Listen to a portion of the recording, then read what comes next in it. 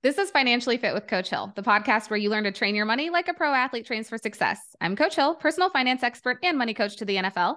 I took everything I learned from coaching pro athletes over the last 10 years and founded Financial Footwork to help you become more financially fit, find your success with money, and live the lifestyle you want with the money that you've got.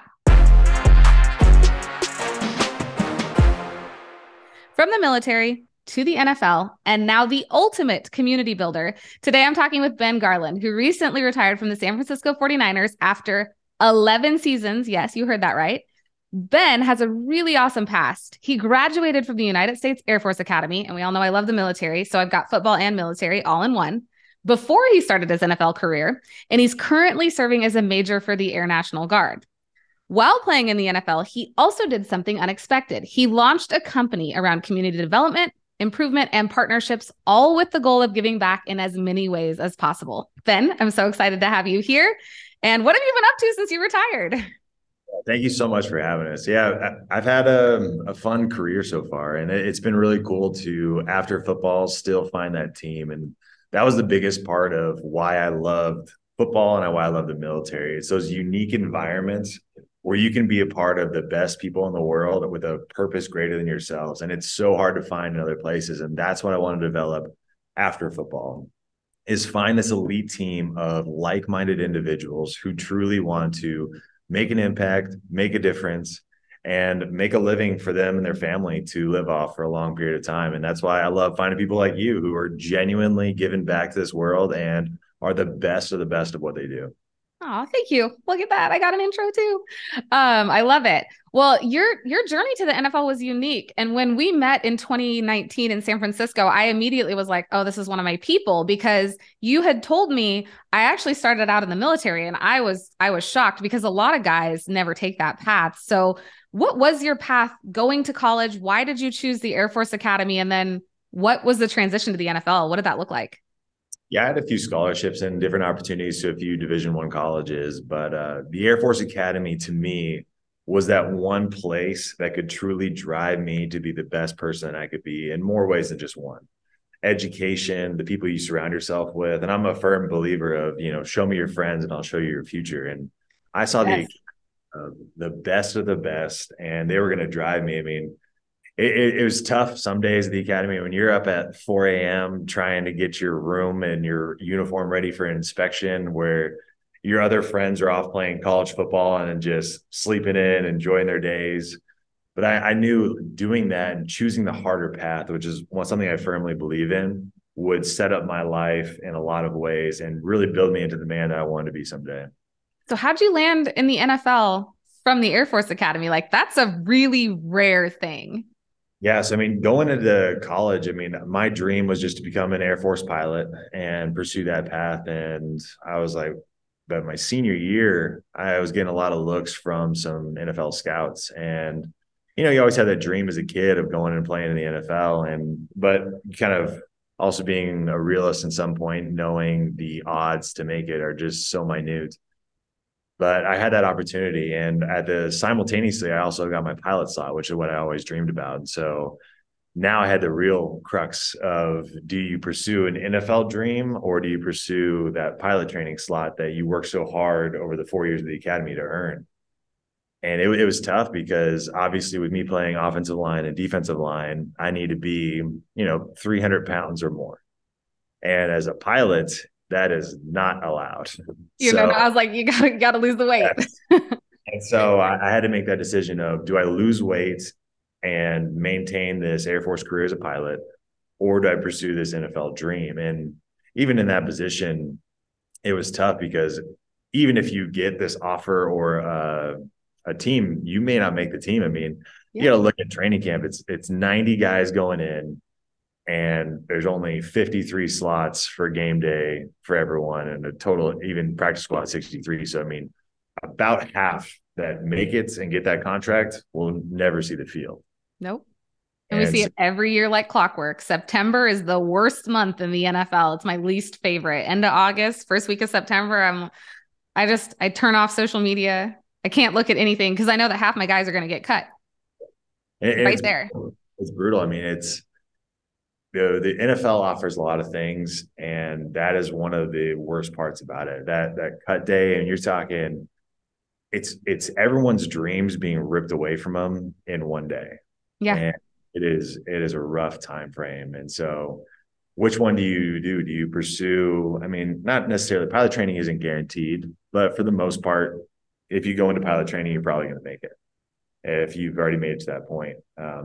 But the NFL, on the other hand, was, oh, it's tough. But No guarantees in the NFL. None. I knew I'd always regret it if I didn't go that route. And so I figured I'm going to give it a shot. I don't want to be that guy, 20 years down the line, who's like, oh yeah, I could have played in the NFL and I would pursue this path. So I went for it. And I knew that I could simultaneously serve as an Air Force officer while playing in the NFL, just not in the career that I wanted. That's fair. So you did both. I did both, and being able to do both was a really cool opportunity. I mean, I got the chance to really see both sides of that life, and there's aspects that I loved about both. And you get that team environment and you get that brotherhood, which you can't find in most corporate spaces. And so, you play all season with these boys in the NFL, and then in the off seasons, I got to be a part of this other elite group. And I think learning some of the aspects and the leadership from one really helped my NFL career in another aspect. And then a lot of things I learned because, I mean, talking about the NFL, this is some of the best leaders in the world, and they're the best in the sport. Taking some of those aspects and bringing it back to my military career and able to use that to really help lead these troops in a positive manner. Amazing.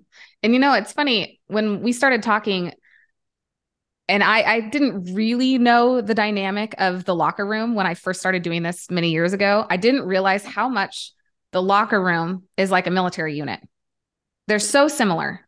You've got a community of men and women in the military, obviously men and women in the military, men in the locker room in the NFL, always striving for a common goal. And there's a lot of brotherhood that comes with that you really don't find anywhere else. And that I started pairing those things together and went, oh my gosh, athletes and military members have so much in common. They're the best at what they do. They're always in a team dynamic, which isn't easy to work in. Let's face it, you're always your spot's always up for grabs, no matter your military or your NFL, your spot is up for grabs. Because if there's someone who can do your job better, they're going to get it. Right. So there's a competitive nature. And so when you started telling me this, I was like, wow, there's so many similarities. There's so much that's in common between these two groups. And then that movie, I don't know if you've seen it yet, but MVP is coming out. And it's, what I'm talking about. And I was like, oh, wow, finally someone's talking about this, that there's some camaraderie when you transition out from both military and the league. And people don't talk about that or even really think about the life struggle. You've done something all your life. You've worked up to this point all your life. And at 30, you're retired.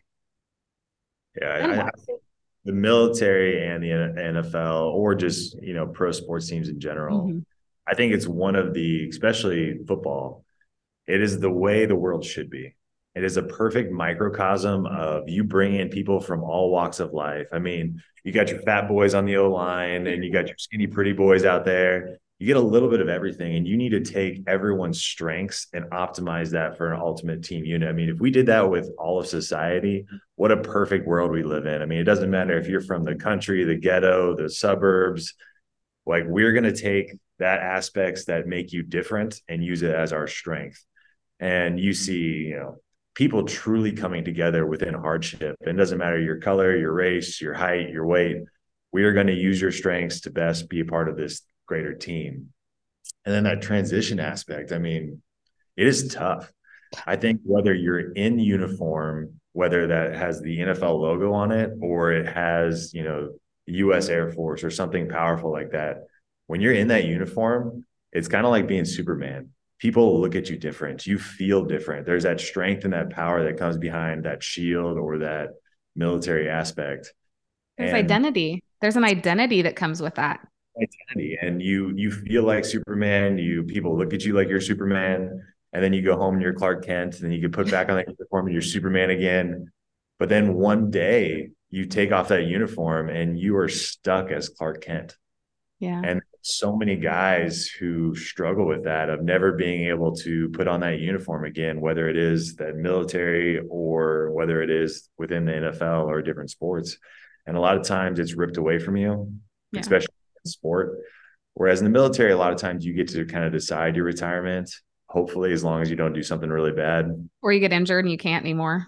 You get injured, and that injury a lot of times rips away from people as well. And that's where the majority of the NFL guys get taken away if they're not cut and removed earlier. But having that dream forced from you is so tough because you lose that identity that is so near and dear to your heart. And at the same time, you lose that community. And it's that That's a huge piece of it.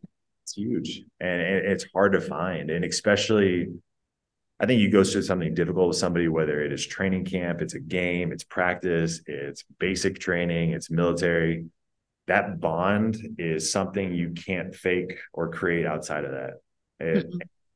So you build this community of tight knit people that if you haven't been in it, it's hard to explain. But if you've had that taste of it, it's you just crave having that locker room, that community. You talk to retired guys, and that's what they miss. They miss the community.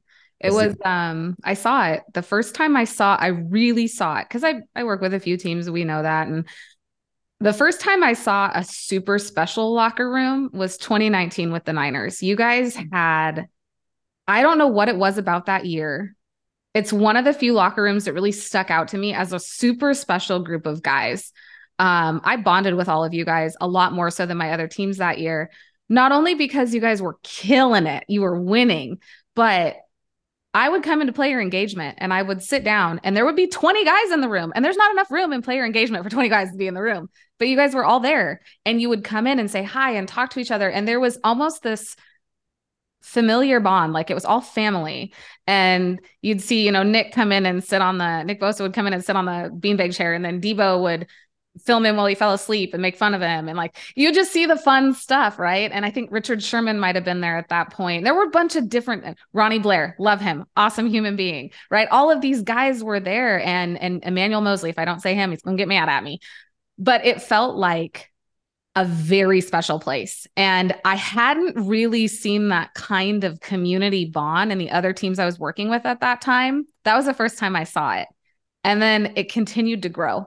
And then COVID hit and it was like, I'm not in the facility anyway, so I can't see it. But I didn't realize until I was in those moments and living it and watching you guys go through it, really how much it exists.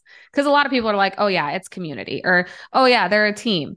It's so much deeper than that. And it's incredibly hard to put into words. So I agree with you for military members as well, because they feel the same way. They don't have their unit. They don't have the person that has their back every step of the way. They've gone through all these hardships and grinds, and then they're left to their own volition and they're solo and they go, well, now I don't know what to do. I really think that that's a big piece of what makes the NFL and the military great. And when you remove it, we lose some of that greatness. And the NFL is such an interesting aspect within that too. I mean, there's so much turnover now with the current CBA and the rules and the free agency. And it's such an interesting juxtaposition of there's that training camp mindset where, I mean, half a year probably going to be gone. Mm-hmm. Second that team is formed, you have a brand new team that will never exist again. Whether it's this year, last year, you're never going to have that same group of guys. And it's how fast can that group of guys build that bond, build that team, build that camaraderie over this next season, right, to become a true championship team, because it won't ever exist again. You were just battling out for spots. You're still battling out for who's going to start, playtime, all that other stuff that will affect your career in the long term. But now, how do you truly bond? And you've got this much time to do it. This much time, yeah. You have 3 weeks of training camp, and then cuts hit end of August, early September. And now you have 18 weeks to go get a championship. And in that 18 weeks, you really only have 4 or 5 times you can truly lose a game or mess up. Otherwise, you're not in playoff contention. And so that bonding period is minute, and trust takes time. And so it's an interesting dynamic in the NFL to watch, just if you're looking at the psychology of the sport and how the team is built and how the community is built in the locker room. And I think a lot of it has to do with the veterans. I will give you guys all the props in the world. You have to usher in 16 to 20 new rookies every single year and teach them the culture of the team you're playing for. And you might not have even been in that locker room the previous year, the prior year. So now you're trying to teach all these young up and coming guys, how to be a man, how to show up the right way, when to be on time, and then how to play with an elite group of individuals who've been doing this for a while. It is in and of itself a psychological journey, and people don't realize that. They don't see like what you guys have to go through. And as I've been lucky enough to watch it and witness it, it's one of the most incredible things to see, because you're talking about most men under 30 training other younger men how to be elite in everything. And it's not just on the field, it's also off the field. And I think and this kind of transitions us to how the military shaped your money views and how the NFL has, because you came in knowing who you were as a person. You came in with discipline. You came out of the Air Force Academy. You had other life things that could have happened to you. Other guys don't. And you took that into the locker room and ran with it from a leadership perspective. Because of that, how did the military shape how you viewed money and how you coached? I mean, I watched you coach these youngins coming in on how to really play the game of money. Absolutely. The military helped a lot, especially going to the Air Force Academy. They have an incredible program that I wish more schools would pick up on, and just more people would teach, especially with financial literacy. It's so vital for all of us and just our headspace. But your junior year at the academy, you're given a loan at almost a 0% interest. Oh. You're given around, I'm not sure, it's at probably 35,000 now. I think it was like 32,000 when I was there. But you're getting $32,000 as a junior in college with almost 0% interest for you to invest. And it really starts you. And like looking back now, the things I did then, I was like, oh, what was I doing? But at the same time, like what a cool opportunity to get in a relatively low risk and really understand a lot of aspects that are so vitally important. I mean, I grew up with no money. We didn't have a lot of money. So like getting a college scholarship was vital for us, to me, to actually go to college. But just having that opportunity to start learning about how to invest at relatively low risk and learning about aspects of debt. I mean, I was terrified of debt growing up because, I mean, that's that ultimate no-no. But at the same time, now you realize with an opportunity like that, debt can be used as an accelerator for your wealth. Yep. And it's going to accelerate you either way. It can accelerate you down quickly or up quickly, depending on what the investment is. But that really set a precedent for me. And I was lucky enough where, in 2009, when I got the money, the market was in a true downturn. It was. So anything you invested in there, you look like a genius. 10 years. And we're entering a similar time. And I think right now the markets are really down, and there's a lot of stuff at a true value right now, and it may continue to decline for a while, or it may go up relatively soon. But I think these times in the down markets is when everyone's scared and running, when that you should be really looking at where to put your money, because a lot of wealth is going to be changed hands over these next year or so. I completely agree. And it's either going to be, people are going to lose a lot of money, and people are going to make a lot of money if they're smart with it. And we have a lot of young people coming into money right now because we have boomers that are getting into their 60s, 70s, and 80s. And that was a massive population growth for us between the 40s, 50s, and 60s. We saw all of these young, all these families have kids right after the war. And those boomers are now aging to the point where I have seen several of my clients' parents have passed and they've inherited millions. So we're seeing not only a generational shift in how wealth is being transferred from parent to child, but we're also seeing those children being able to invest and learn how the markets work and build their own wealth from what their parents left them behind. So, or left behind to them, I should say. So I agree with you. I think right now, if you haven't looked at the markets or you don't know what's going on, it's time to read, because it's very, very crucial.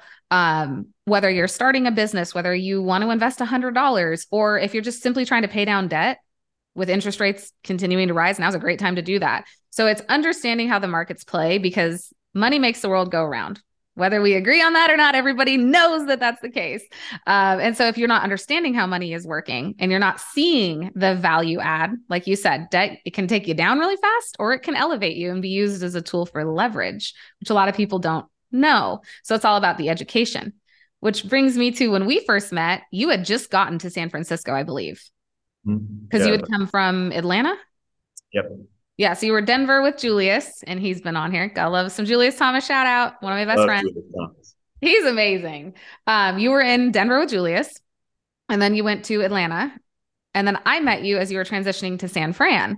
And you had come to my net worth wealth building session we were doing with vets, but it ended up just turning into a really killer conversation with the 9 guys that were there. It was awesome. Everyone kind of opened up and there was some really good team building that occurred. But you came as a seasoned vet who didn't have to be there to learn. And I think that is speaks to who you are as a person. But what are the things that you do daily or monthly to keep improving your money game? Because I know you started young and you've done a lot to improve it, but what are some of your financial best practices? I think you nailed it. Education. Education is my financial best practice. Constantly learn. There are so many vehicles out there to help you with your money. I mean, from everything from your basic budgeting to reducing expenses, but keep learning and growing, because that's one of the things where the more I learn, I think knowledge is power. That's one of the it's stamped on one of the statutes of the academy. And I think that's absolutely true. So the more you can learn about different aspects of the finance, the more you can be set. And I think finance is so crucial. I mean, you look at the divorce rate in this country and the amount of divorces that occur because of finance issues. Yep. Humans, and people don't even understand their own money personalities, let alone their spouse's money personality. And that's Oh, a vital yeah. aspect of the relationship, of just understanding, like, am I a spender, a saver? Am I a bit of a risk taker? And how that affects that decision. I mean, you may be a spender and just get true joy out of buying that next new thing, whereas your spouse is a saver and gets like a whole heart attack every time you spend something. And just build. Resources versus giving things away. If you have someone who needs to cling to those resources because they have that mentality of fear, and you have someone who just does not care, fastest way to get a divorce is to not be able to communicate about money, because at some point it's going to come to a head. And if you can't understand those money personalities, which all of us have a different level with that, it's not just I'm a spender or I'm a saver. How much of a spender are you? How much of a saver are you? How much risk do you take? This is my favorite. What do you qualify as a big purchase? Because I could ask a client, what's a big purchase to you? And they could say something that's $1,000. I could ask another person, what is a big purchase to you? And they would say a new car. And so even big purchases can be different for every individual person. And so, like you were saying, money personality. What is the divorce rate right now in the United States? Like 60 something percent after COVID. It's really, really high. Way too high. And the only thing that matters. Right? Like, where's the communication? But if you can't agree, the solution is to part ways. And that's a hard thing. So when people are entering into relationships now, and even, I mean, I've gone through it, I'm going through it with my person. It's like, you have to talk about it. Even if it's uncomfortable, I need to know where he stands on things, because if I don't know where he stands and then I go do something and he says, I'm not okay with it, now we have a problem. And so it's all about that communication. Again, take it all the way back to community building in the locker room. Like, it can all stem from what you build and who you have around you. You said it best. Show me your friends and I'll show you how successful you're going to be. And that also, I think, is vital for a lot of guys to understand early within your friends and your ego and your money. Because that's the one that I see gets most young guys or young athletes or entrepreneurs, business guys. Check your ego. And that's one of the most difficult aspects of some of these money conversations is you're embarrassed about how much you're making, or you're embarrassed about your current net worth, or you're trying to keep up with someone else. And I think that really kills a lot of young guys who come into money, but the money levels at the NFL are so vast. I mean, you got those guys on their second or third contract that truly have quite a bit of wealth. And then you have those guys that are on a rookie minimum contract where they're in the NFL. And with that shield and that roster spot, you have so many people looking at you with so many expectations of, oh man, you're set. You're good. Like, spend more, go to the club, spend the money on the bottles, buy the new car, buy your parents a house. all these aspects of expectations of you're set, you're good to go, trying to keep up with what the other guys are doing who are in a completely different financial situation than you.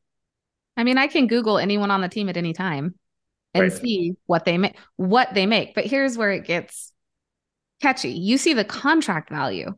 You don't see the game check by game check. And a lot of people don't realize NFL players do not get paid if they do not play. So if you miss 5 of the 18 games or 5 of the 17 games by week, whatever, you don't get paid for those 5 games, which means you might be out $240,000 on the season. And it's only an 18-week season. And a rookie minimum this year is $750,000. $750,000. If you play every game, don't get injured, and keep your 53-man roster spot. That is not enough money to buy a new car, buy a house, go to the clubs, rent a yacht, do all of these things, and still expect to be able to live on it for 60 plus years. There's no retirement there. You might see half. And the world looks at you guys as multimillionaires, when in reality, maybe 20 or 30% of the locker room are true cash in hand millionaires. True cash in hand millionaires. And that's where the NFL has a stigma around it, and the expectations and the ego get in the way. But I'm going to transition because I'm excited about this, because it's about you and what you're doing. And this is really cool. We're talking about coaching these players, what they make, how they make it. You are a leader in the locker room. You're helping guys in the military and the NFL currently kind of hone in on their money situation, their community involvement, all sorts of different aspects. So what is the project that you are working on that you started so people can actually know what you're up to? Yeah, we've got a few projects in hand. One of the ones I'm most excited about is some of these events we're putting on. And the entire concept is show me your friends and I'll show you your wealth. We're going to build up networks, and we're bringing in guys. We just had our first one in Dallas where we brought in guys from all walks of life. I mean, we had about 30 influencers, athletes. We had former players, former Hall of Fame players, NBA, NFL. We had musicians, artists, athletes, a lot of people who come into that aspect of you came into a lot of money early in life, not because you're necessarily good with finances, but you still have that money. And like, so they're at a real disadvantage. And what we did was we brought in some high net wealth individuals who became high net wealth because of their money skills. Ah, An incredible networking event, whereas almost one-to-one of a very well-established business person and an athlete or an artist. And we built out the entire event with the concept of network, build your wealth by building your friends, showcase those people around you who can truly help you, and watching those interactions and those bonds, those people, like, because there's so many aspects of whether you got to the top of what you did in business. There's such a correlation of getting to the top of what you did in the NFL or in the NBA or in sport. A little bit different concepts, but the same mindset and what you got there, and the drive and the becoming the best at what you do. And so we're really enjoying starting to do these bespoke engagements of these events that we're doing. yeah. We really want to find ways to find investments for these guys that make sense. I mean, you get pitched so many investment ideas as an athlete of, this is going to be, 1,000x, or this is going to do whatever it's going to do. And there's so many hidden fees and risks and stuff the guys don't realize. And so along with those, we want to find and build funds for these guys that are truly going to be low fee, low risk, and a good return on their money.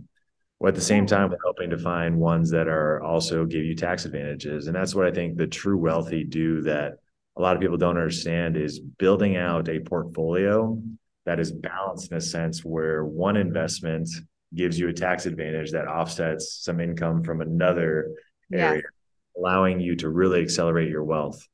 Strategy. It's all about playing the strategy of wealth building versus taxes. Because you can make all the money in the world, but if you're being taxed the full percentage on it, you're never keeping it.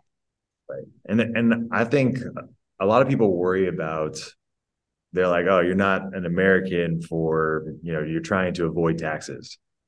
And Every single person on the planet tries to avoid taxes. Let's be real. I'll tell you, like, I mean, I've worked, my salary in the military is strictly from taxes. But Mm-hmm. I'll tell you what, the thing that the government does is they will give tax incentives in areas that will help build this country. Yes, they There's do. there are those tax breaks. And I would say, I would argue it's your patriotic duty to find those investments because those are what they've found to truly build our country and help our country continue to be the world power that it is. So invest where they tell you to. I mean, they will give you one, they'll give you a tax advantage, and two, it's going to help the country out. That's the reason why there's that tax break in that area. Starting with owning a primary home as a tax deduction. The interest is a tax deduction up to a loan amount of $750,000. So there's a reason that that is there, and it is to incentivize people to have ownership in something. And that's capitalism 101.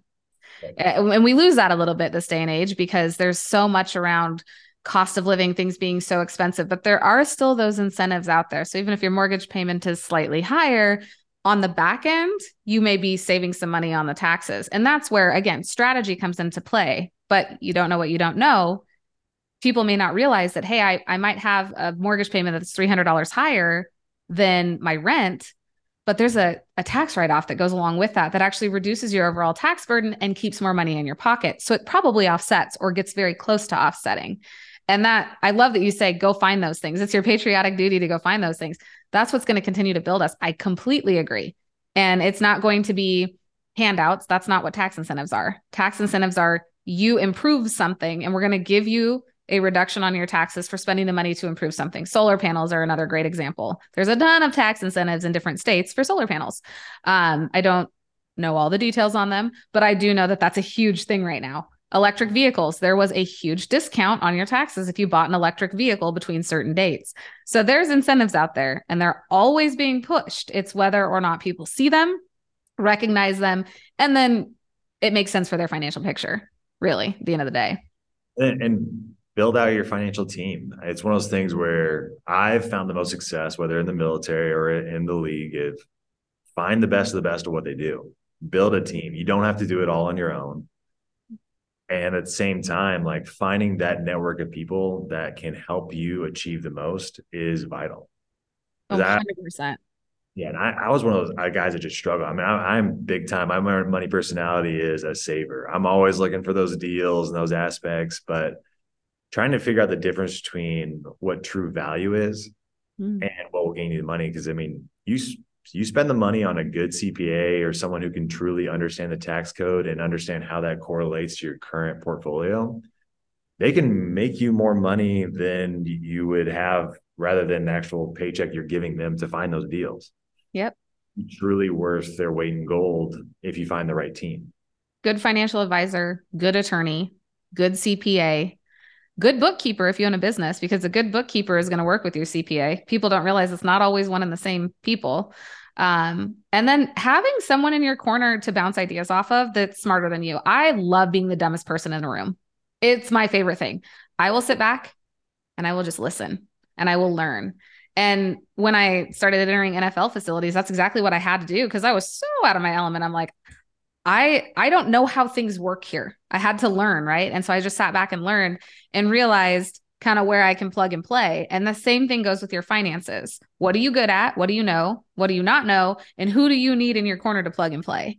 And I think that's the best advice, financial advice you can give someone is build a strong financial team. Because at the end of the day, they're going to be what makes you money and keeps your money in your pocket, not just builds wealth, but allows you to keep it. And that's hugely, hugely important. And so, Ben, thank you for joining me because we got like the whole military perspective, the community give back perspective, NFL, of course, right? You know, love you Niners, but that's not the big piece today. Austin might kick me for that. Austin Moss, shout out, Director of Player Engagement in San Fran. But yeah, this was great. Thank you so much for joining me. I'm going to have you back as you guys build out your new company and start making those huge moves in community impacts so that we can talk more about it. So thank you for joining me. Awesome. Thanks for having me.